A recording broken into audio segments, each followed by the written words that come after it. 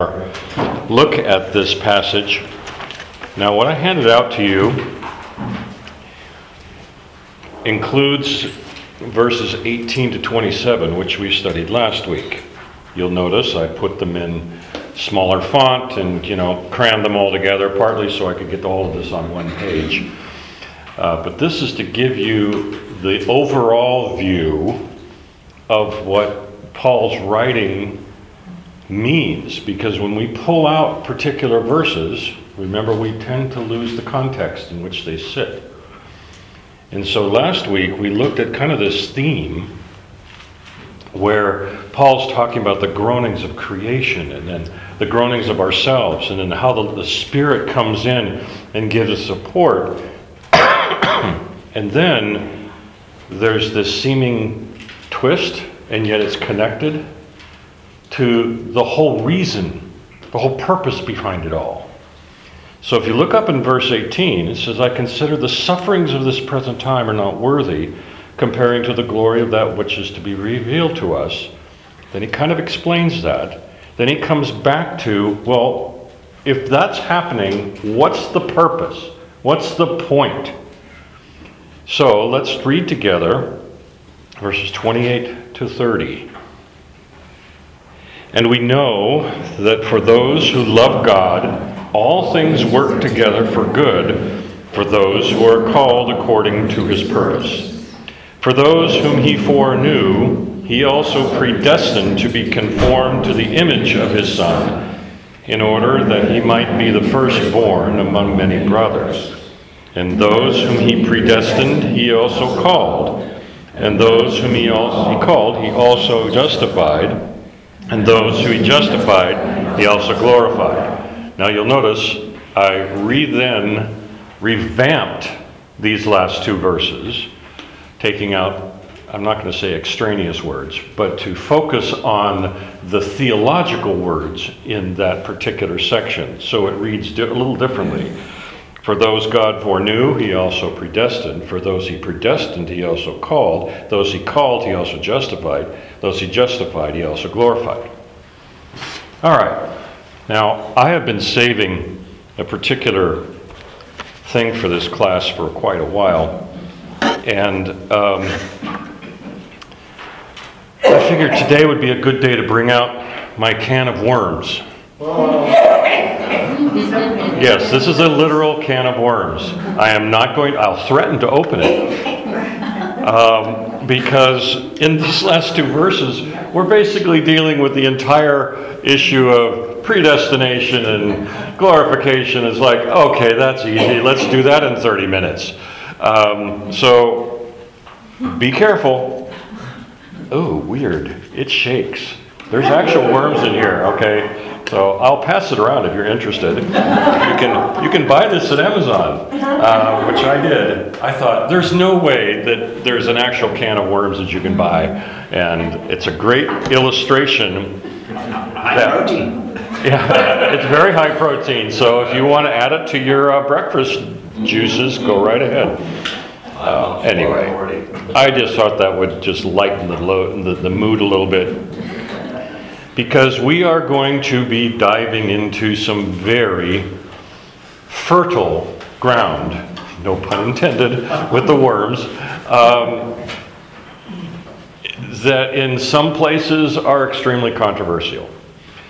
But before we get to the controversial part, let's deal with verse 28. Probably one of the most misused verses in all of the Bible.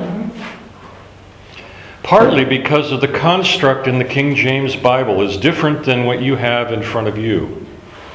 The King James Version reads, all things work together for good to them that love God and are called according to his purpose. And everyone would stop after the word good. And they would quote, all things work together for good. And use it in all the wrong contexts and in all the wrong ways. Well, you'll notice that the ESV and many of the modern translations do not start with that phrase. The ESV starts with, and we know that for those who love God, all things work together for good for those who are called according to his purpose. I think there's a bit of intentionality there so that it corrects a misunderstanding of the verse, but also the ESV and modern translations follow the Greek better. The Greek does not start with all things work together for good. That is not the construct. So for whatever reason, whatever context or purpose that those that were putting together the King James Bible, it ended up being misapplied and misused, which has created much consternation and much trouble. And I don't know how many times I've heard it. Someone says something goes bad and it says, oh, remember, God works all things for good. Oh, okay.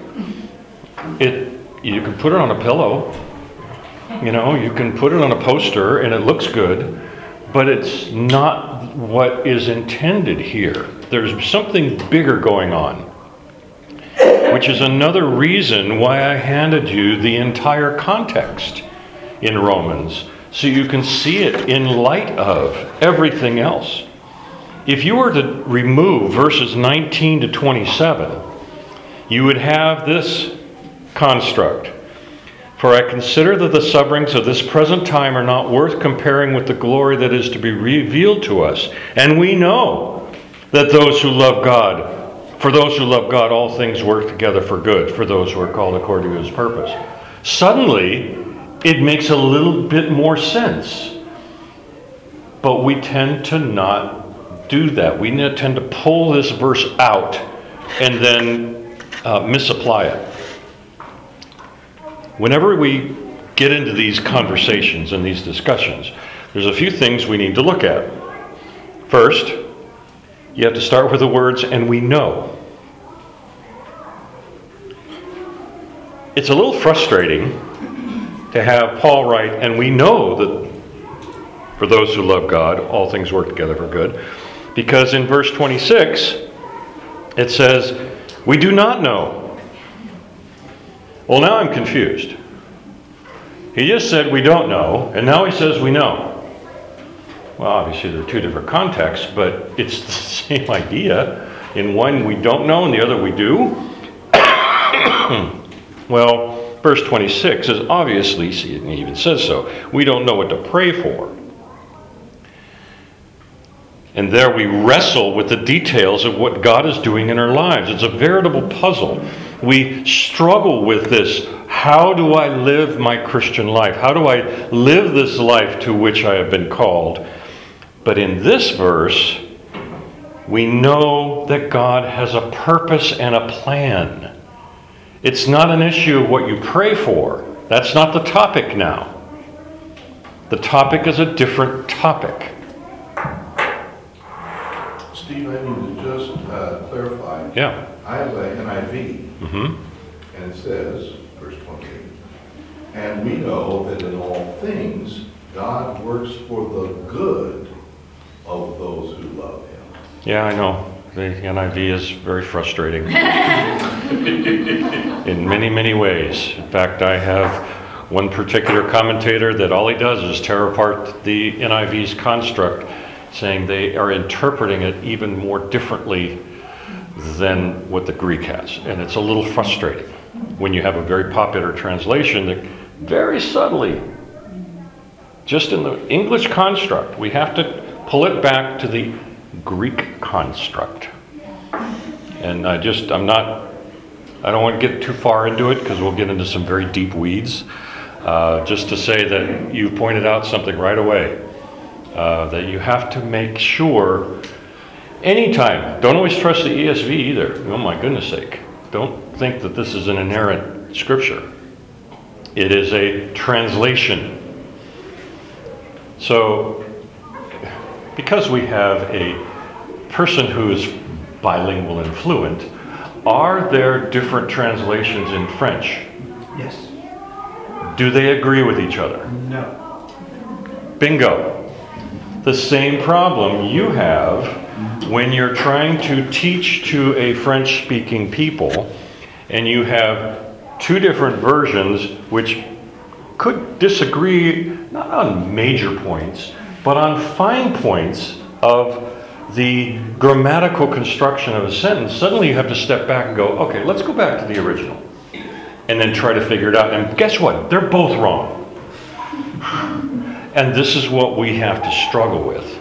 Oh yeah, people are enjoying their can of worms. So it's almost made its all the way back. Yes, it's the real thing, my friends. If anybody opens it, I'm going to be really upset. I'm the only one who gets to open the can of worms. Okay. So we start with the we know. The next thing we look at is the all things. Well, what things? I mean, isn't things kind of a broad term? And the word all is kind of broad. So all things? So going back to, 17 and 18 could refer to sufferings. Isn't that kind of the theme that? It's kind of the theme, but so is he only talking about suffering? Maybe No, not. because he's saying that they're good. So now we've got another conundrum, just even in our understanding. So I even wrote here, so if God works all things together for good, does that mean all things are good? Well, no, not necessarily. So guess what? Let's start looking at the word good. Boy, we're getting really into this now. We have to define what we're talking about. Otherwise, we can't really discuss the meaning. If God works all things for good, then why do we suffer? As I wrote here, this appears to be an empty promise. It's something you say when patting someone on the back. There. All things work together for good. And yet, that can't be what the Scripture is saying. This isn't an empty promise. This isn't some casual, Hallmark card sentiment. We all suffer. All of us. We all have suffering stories we can tell. Every one of us in this room. I'm not a pastor. I cannot fathom the litany of human pain and suffering that pass through the doors of our church office. I can't fathom it. Every day there's got to be another phone call or a letter or someone walking in where life has suddenly collapsed in some form or fashion.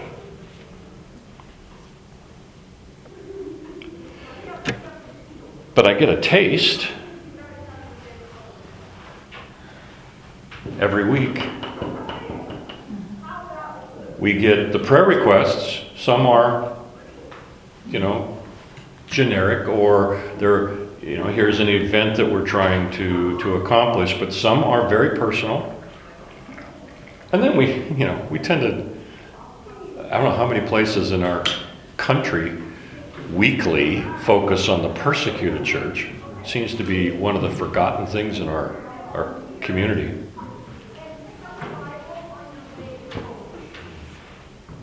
And then I think of my work. Now, I work as a literary agent. You may or may not understand what that means, but it basically means I represent authors and their works. Kind of a manager of an author's professional life.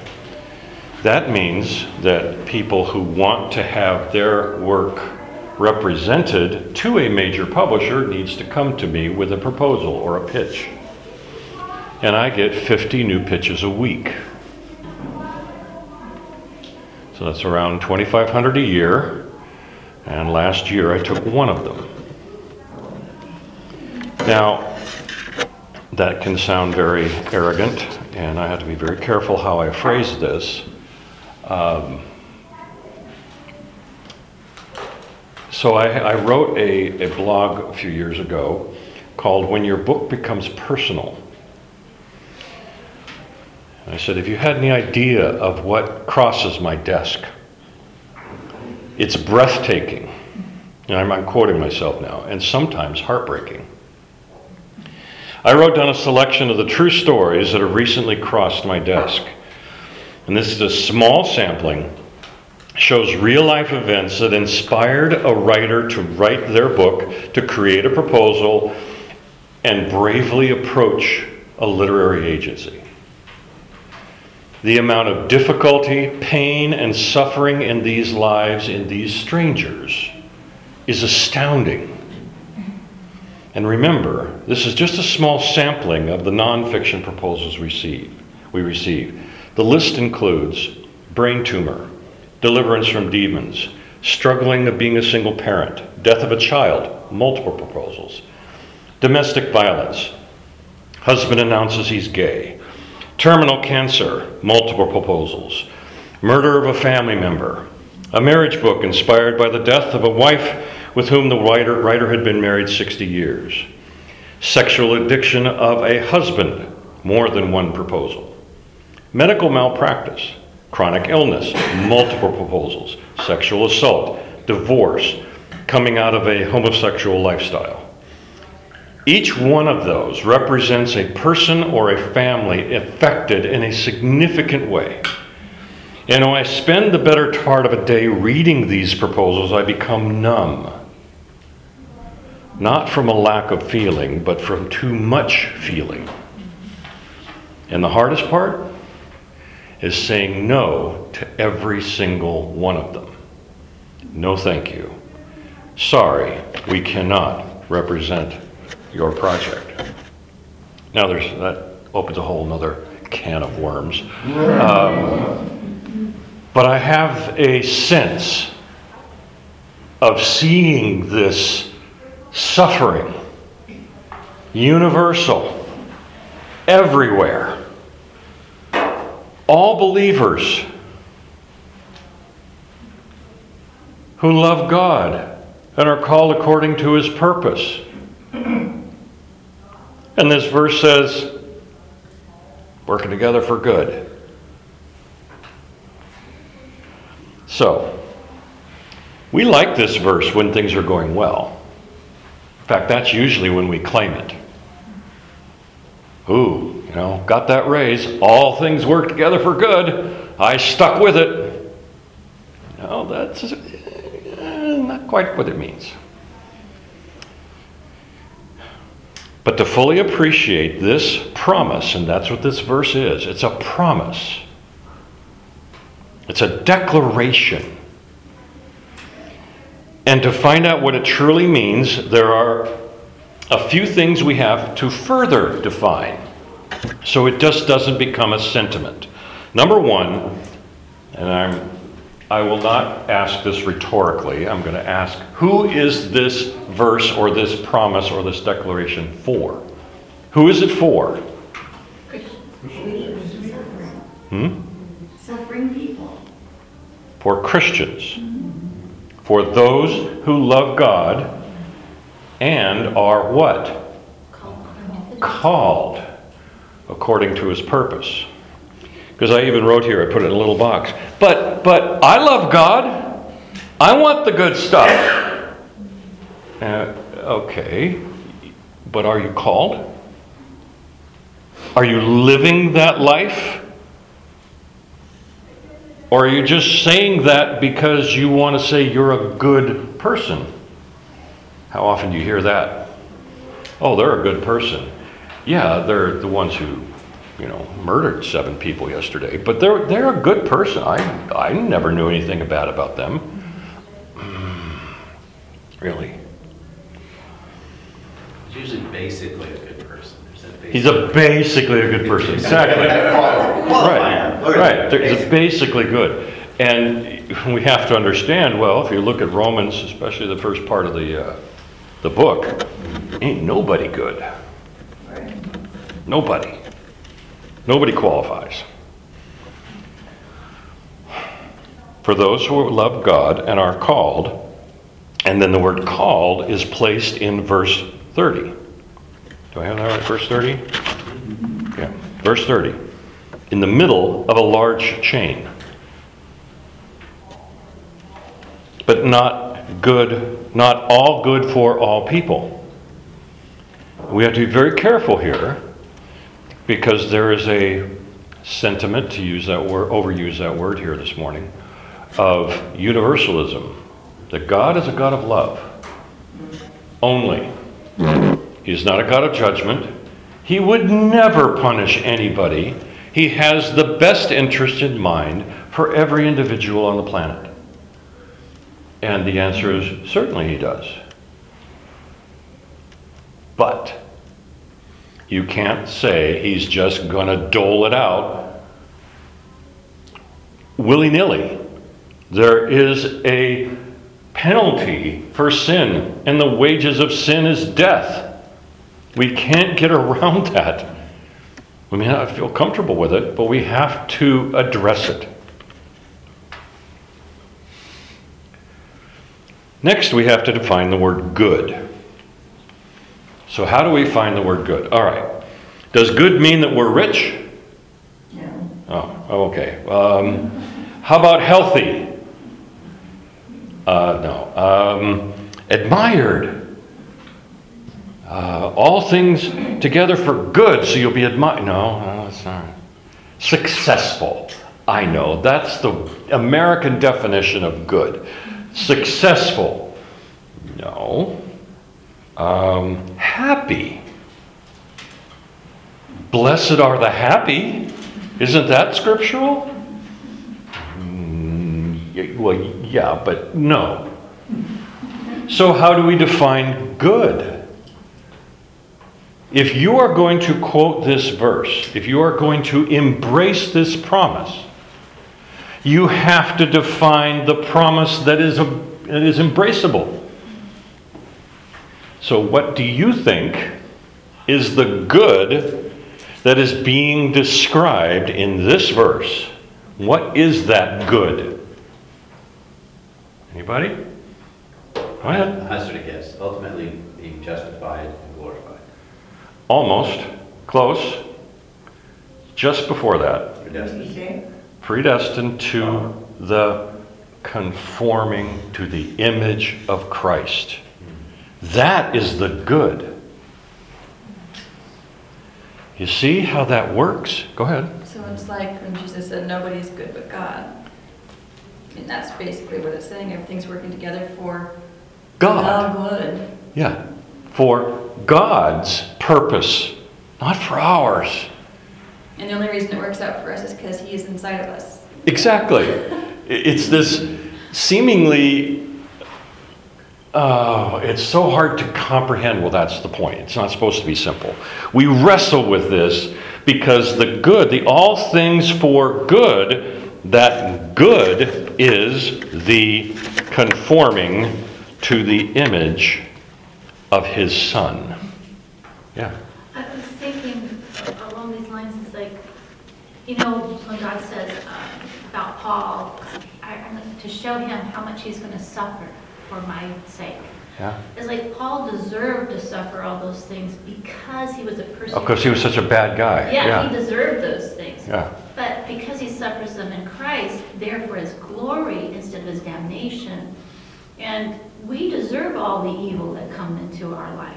So the fact that God, all this evil that we deserve comes in our life, but God can take it and not have it be for our damnation, but our salvation, glorification in Christ, to be like Him, to be ultimately, I mean, so whatever comes in, even martyrdom or anything that comes into our lives, we know it's going to be good. It's not, because I think that's what happens when we go through suffering. Satan says to us, you are getting this because you deserve it. And the answer is, yeah, I do deserve it, and much worse. Right. But God's not doing it because He's angry with me and hates me. He's doing it because He's conformed me into His image of His Son. Right. And it ends in, It's counterintuitive. yeah. Completely counterintuitive. And in our English language, especially in our modernistic understanding of good, we think good means rich, healthy, happy, successful, and admired. And God's saying, well, that's nice for you. It doesn't glorify me. And that's the whole point, is to conform you to be the image of my Son, who is me. So you become like Christ, like me, inside all of this seemingly difficult, I shouldn't say seemingly, but actually difficult times. Here's another little twist here. The Greek word good is the Greek word agathon, A-G-A-T-H-O-N, agathon. That is the Greek word to mean having something that is inherently good, in and of itself. There is another very common Greek word for good, and it's the word kalos, K-A-L-O-S. And that means something that looks good on the outside. So it looks good, it looks wonderful, but it may not be so good underneath. So Paul, in the inspiration of the Holy Spirit, chose the word good to mean something that in its very essence, in its entire fiber, is good. And that's conforming to his Son. Not something that looks good and is pleasing to the eye. It's not superficial. And think about that for a moment. God works all things together for that which is inherently good. It's better than what even we could concoct if it was up to our imagination. Because our imagination is so limited to our worldly definitions of what that looks like. You can go to find another interesting use of this word in Deuteronomy. Deuteronomy 8. I have to thank some of these great biblical scholars who I get to read in preparation for this class to find verses like this. God, who led you through the great and terrifying wilderness, this is chapter 8, verses 15 and 16. God, who led you through the great and terrifying wilderness with its fiery serpents, scorpions, thirsty ground where there's no water, who brought you water out of the flinty rock, who fed you in the wilderness with manna that your fathers did not know, that he might humble you and test you to do you good in the end. Wait. Great and terrifying wilderness, fiery serpents, scorpions, sounds like Arizona, thirsty ground, no water, but I brought you water out of a flinty rock. I fed you with manna that you didn't understand, to humble you, test you, to do you good in the end. And this is all part of this bigger plan. So, another definition. Is there then good in bad things? We have to be careful. In bad things. We can't teach that sickness, suffering, persecution, hatred are good in themselves. They are not. They are a result, as you hinted, they are a result of the evils of a broken and sinful society. Even such that we saw in our passage earlier, like last week, where even creation is groaning. And there's got to be something better than this. We know there is. God created us for perfection, and it's not perfect. Another one. This is not a verse about feelings. It says we know. It doesn't say we feel, you know. We feel that those who love God and are called according to his purpose, that good things are going to happen. We feel it. Nope.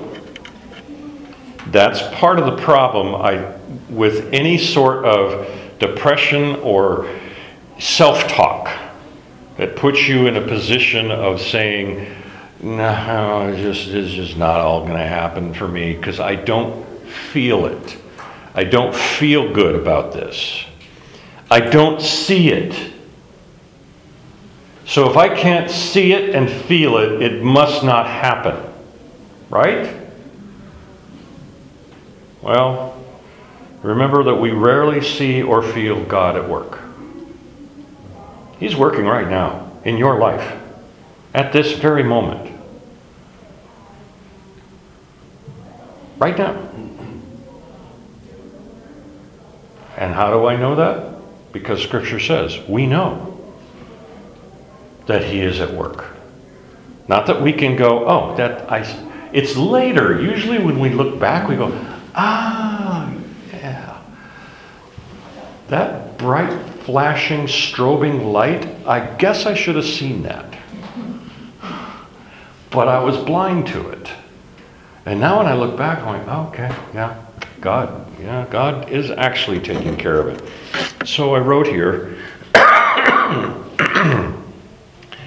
no matter what befalls us, this verse holds true. Hold on to it. And this week, read this verse and all the rest that follow through verse 39. And it will all make sense. Because then it all pulls it together. But that's not where we're at today. Philippians 1:6 says, I'm sure of this, that he who began a good work in you will bring it to completion on the day of Jesus Christ. And because we tend to not see things, the great Puritan writer Thomas Watson has a fascinating illustration. By the way, if you're ever interested in reading an entire book on verse 8:28, that's this. 120 pages on Romans 8:28 by Thomas Watson. He's my favorite of all the Puritans, by the way, because he's the one who's easiest to read. And his style, while dense, is not anywhere close to the density of all the other Puritans. But what makes this particular little book fascinating to me is its history. He wrote it and it was published in 1663, just a couple years ago, in England.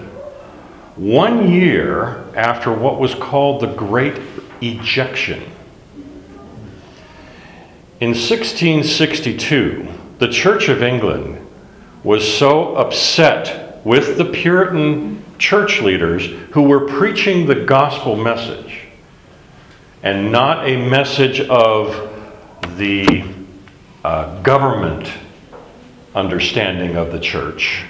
We're saying that the government was corrupt and sinful and that everyone should turn their faces back to the gospel and toward Jesus Christ. The Church of England ejected 2,000 of the pastors, stripped them of their titles as the heads of their churches, and kicked them out. In other words, fired them all, which meant none of them had a job. None of them could have a way of making a living. They could no longer be paid and were no longer to be hired by anyone. So they were not only fired, they were blackballed by the Church of England in their profession. And he writes, all things for good. At one point in the book, he talks about not being able to see God's goodness. He says, it's kind of like the sundial. And I thought, what? Oh, right, they didn't have wristwatches. They didn't have their phones. He said, so if you're riding down the road and the sun is shining and you see a sundial and you're curious what time it is, you will stop and go over and look. I'm like, oh, it looks like it's about 2 o'clock. Okay. However, if you're riding down the road and it's cloudy, you will not stop and look at the sundial. because it's a dark and dreary day. So the thing is, the sun is still shining. It's not just shining on the sundial. And that's our problem. We only look to God's guidance when the sun is shining, not when it's cloudy. And it's at those times when we actually need to be very aware of His presence and guidance. All things, all times, all God. That's the message here. So now we get into the real fun part, called theological controversy. The 5 great doctrines of salvation. You have them right there in your chart at the bottom, your list. Foreknew, predestined, called, justified, and glorified. Now, these are not the 5 solas that Pastor Jim's preached about and were on the Reformation. These are simply 5 great links, or these are actually called the golden chain. For those of you who are curious, they actually have been given a name in theological circles called the golden chain. And the reason why, something I didn't know, that actually has a name for it. It's a rhetorical device called a sorites. S-O-R-I-T-E-S. Sorites. A sorites is a stair-step or a chain argument.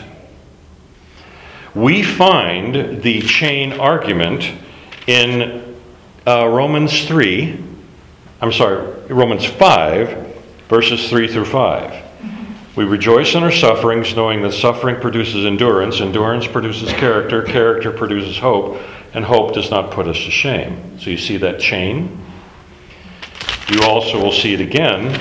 Paul uses it again and over in chapter 10, verses 14 and 15.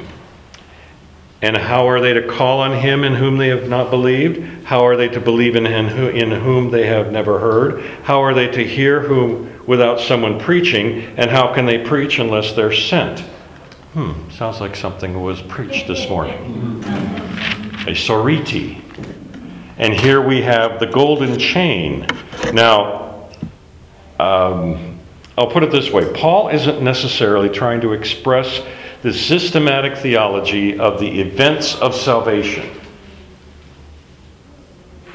These are some of them, but not necessarily all of them.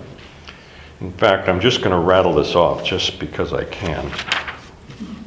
And because I looked it up, so you're going to listen. The typical ordo salutis, or order of salvation, is foreknowledge, predestination, calling, regeneration, faith, repentance, justification, adoption, sanctification, perseverance, and glorification. And that's 8 or 9. We have 5 of them here. They are in order, but it isn't necessarily intended as a complete list. There are those who will point at this as some sort of, these things have to happen for you to be saved. That is not Paul's point. Paul is lyrically expressing theological truth. He is not presenting systematic theology. However, we still have to know what the words mean, because they have implications on everything else. And in the context, there's a couple of things that I think you'll find fun or interesting.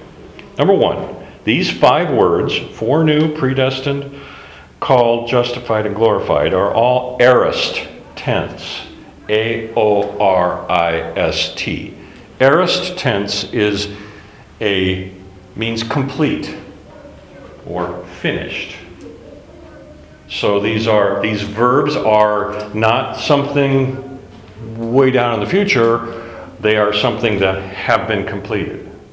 Now that creates some controversy in the very last one, but we'll get to that in a second. So we have to start with the word foreknew. And this is where the can of worms gets messy, because now we're starting to talking about human responsibility and divine sovereignty, and when did God know and when did he know it? Well, that sounds like a government investigation into some controversy. When did he know, and how did he know, and who's guilty? And no, that's not what it's talking about either. Foreknowledge or foreknew is a very misunderstood term. We can break it apart. It's kind of simple, isn't it? Fore, F-O-R-E, means what? Before. Oh, wow, that's... Before what?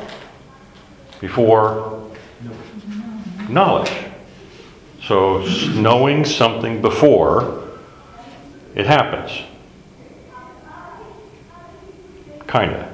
Yes.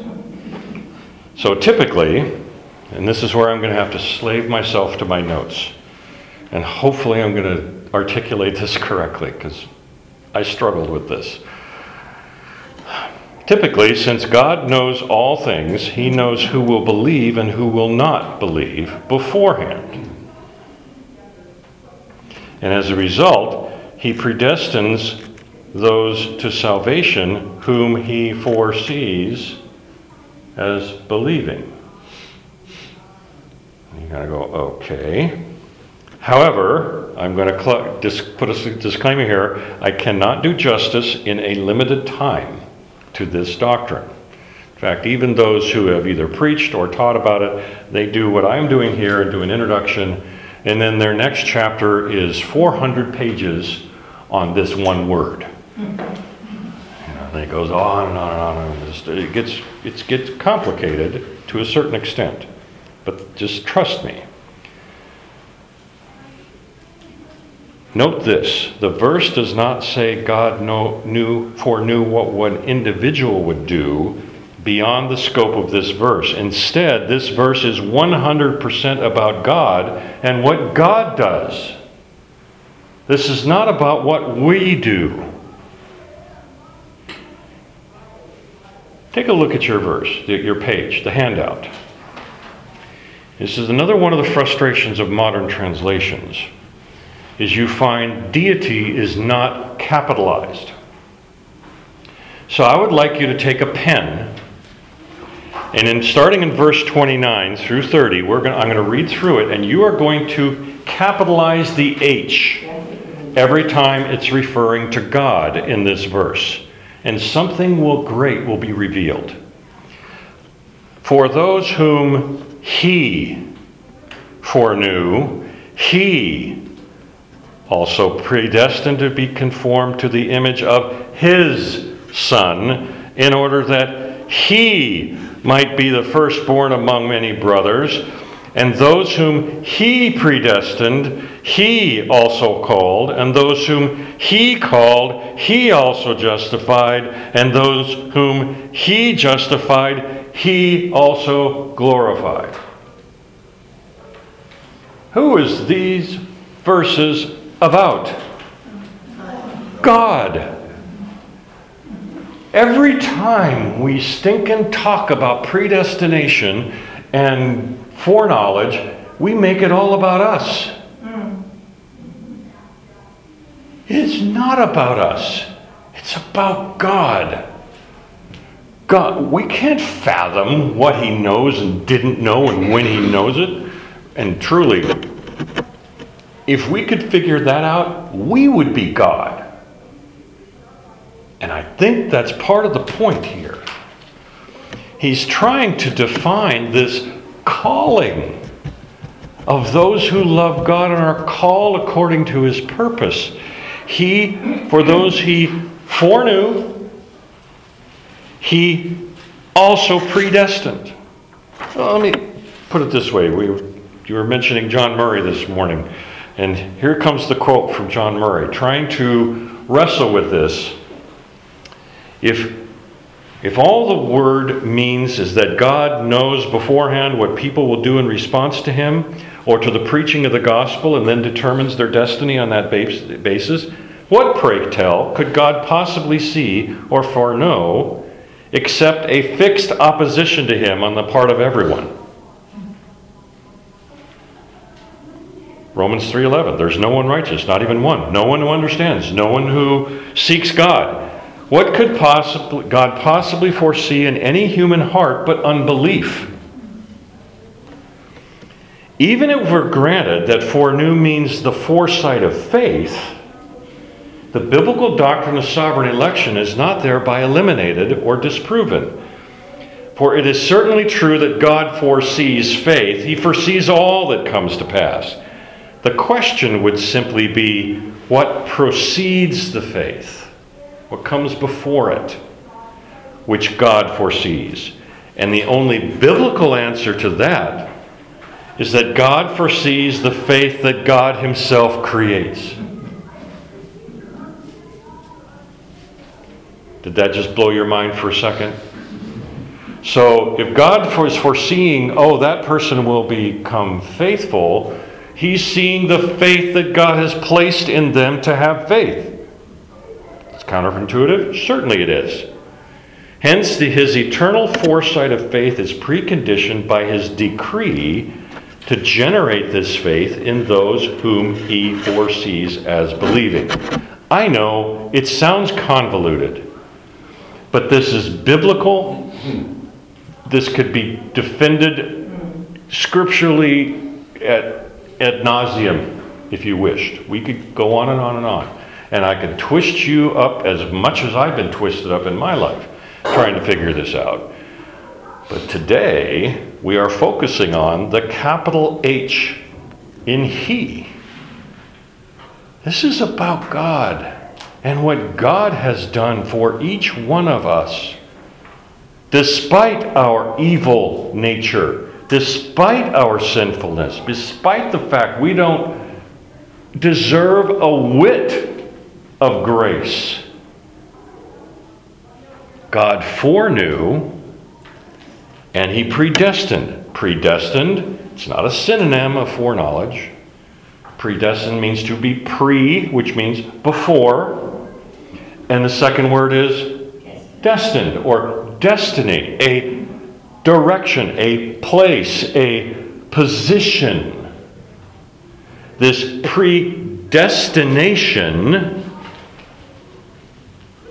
is the conformity to the image of the Son. Right there in the verse.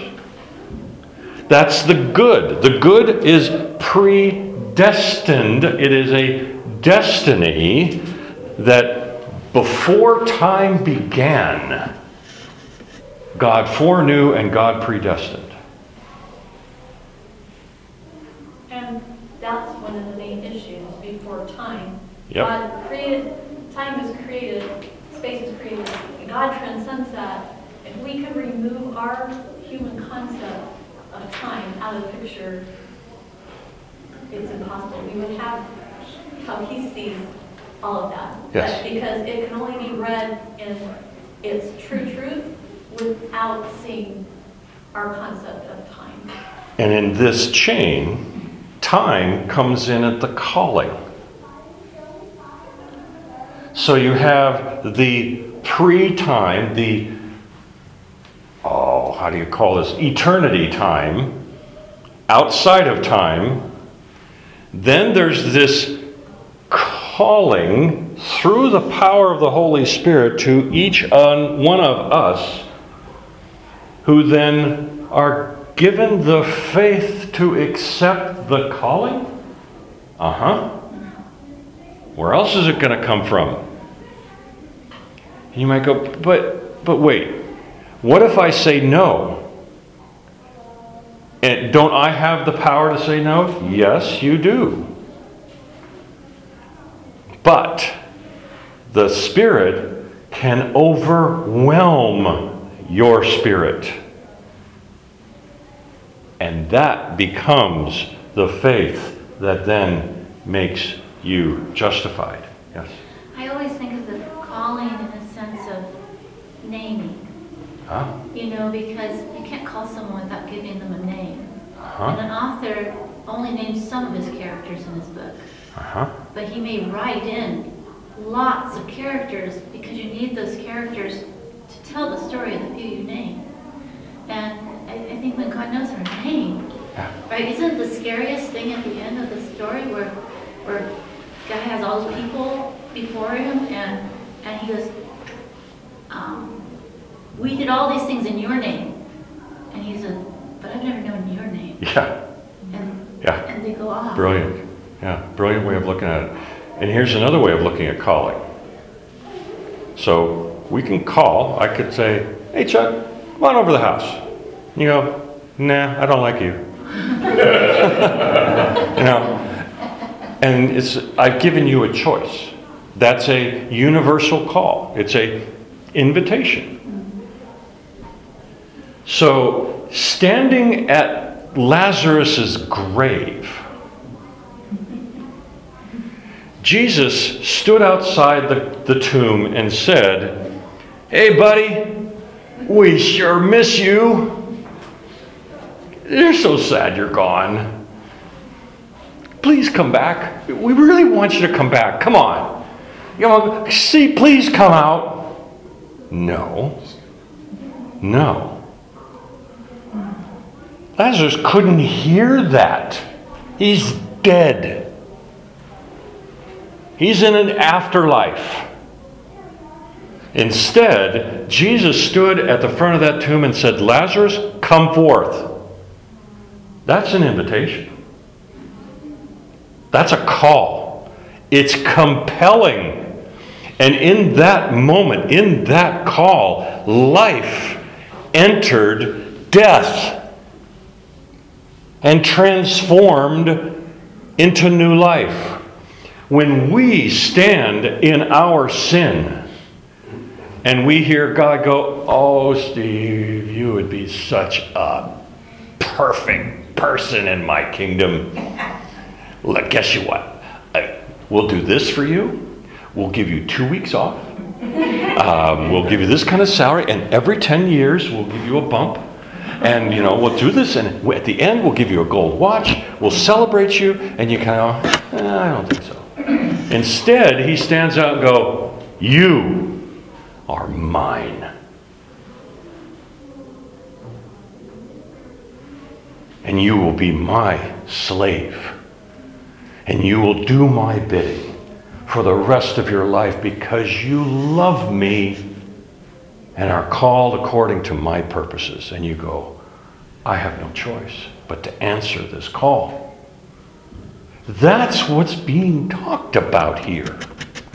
Isn't that amazing? So he calls us children, not slaves. I love that in here. These are children, adoption. There's all these words for adoption and birthing and having. And I think that's the, like Lazarus, he says, Lazarus, come forth. Gave the name. Yeah, he calls them. I think that's the big difference is I think there's this call, whosoever will may come, but actually nobody turns around until God says, Steve. Yeah.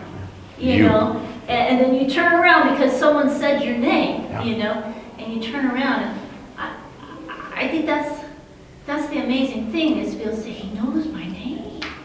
I didn't even know my name until he called my name. People have identity crisis. Yeah. I don't know who I am anymore.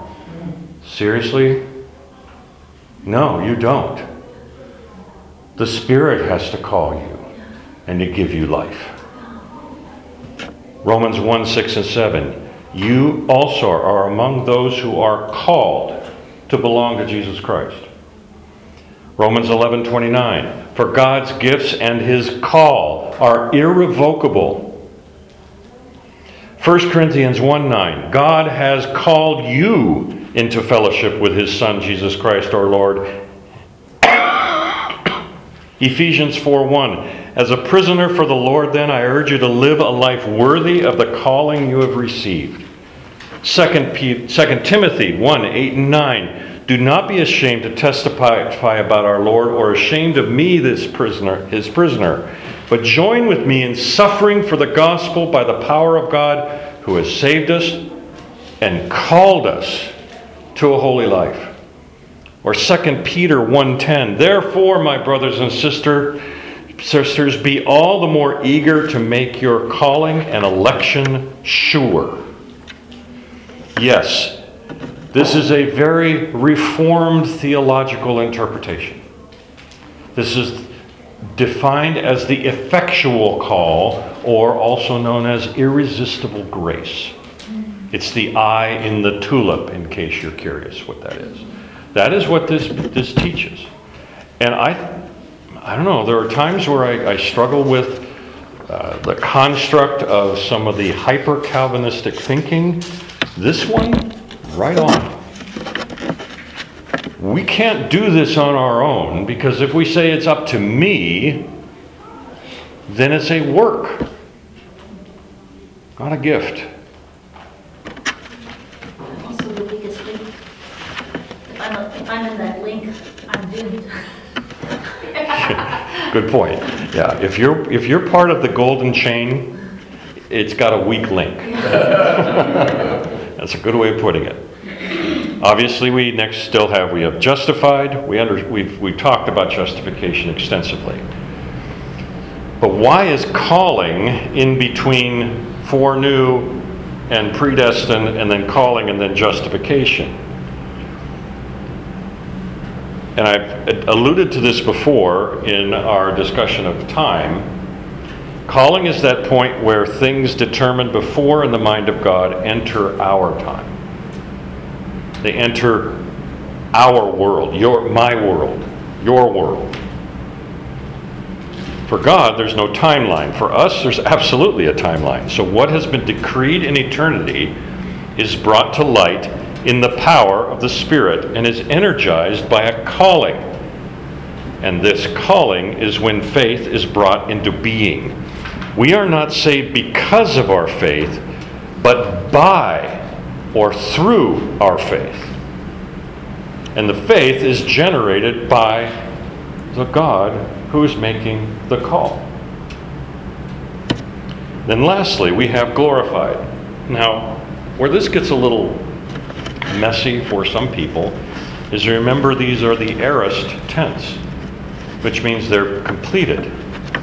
Well, wait a minute. I thought glorification was at the end of time, when we go to heaven. So how can it be here and now in this context? You see where theologians start getting all twisted up. And it's past tense, and yet we know that glorification is future. Well, I love the way one guy put it. He said, for Paul, glorification, the step is so absolutely certain, it's as if it's already happened.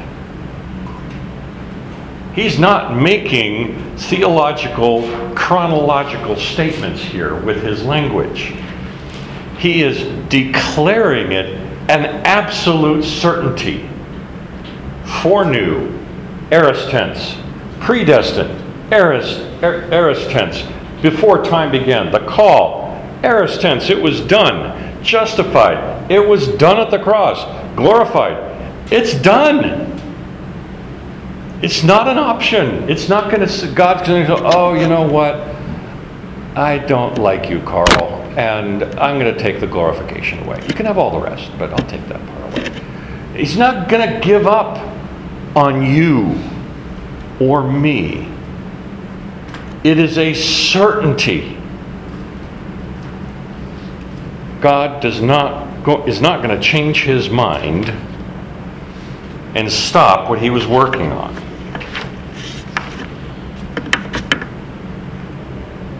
Robert Haldane has a great quote, and then I'll summarize. Why have I gone over time? Sorry, guys. Robert Haldane writes, in looking back on this passage, we should observe that in all that is stated, man acts no part of it, but is passive. It's all done by God. He is elected, predestined, called, justified, and glorified by God.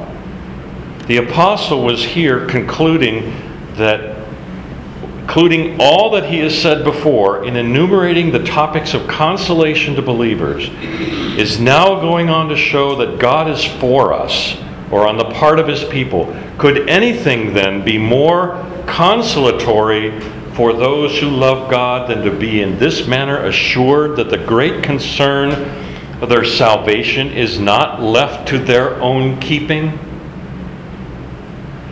God, even their covenant God, hath taken the whole upon himself. God has undertaken it for them. There is no room for chance or change. And as I wrote here, we are often so numb to change, we just call it inevitable. And we lose trust in anything and everything. We say the only sure things in life are death and taxes.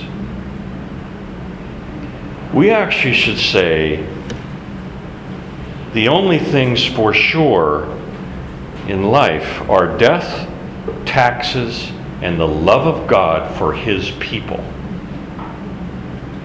That will never change. Those who are called according to his purpose are being conformed into the image of Jesus Christ. And it's all good. Let's pray. Lord, thank you. What an extraordinary passage. So full, and all we've done is scratched part of the surface. We could come back to it week after week after week after week and never plumb its depths. Lord, let us take this opportunity to meditate further on the glory of what you have done for us. Nothing we can do. All we can do is say, thank you, Lord. We praise you. We honor you. And we serve you with all joy. In Jesus' name, amen.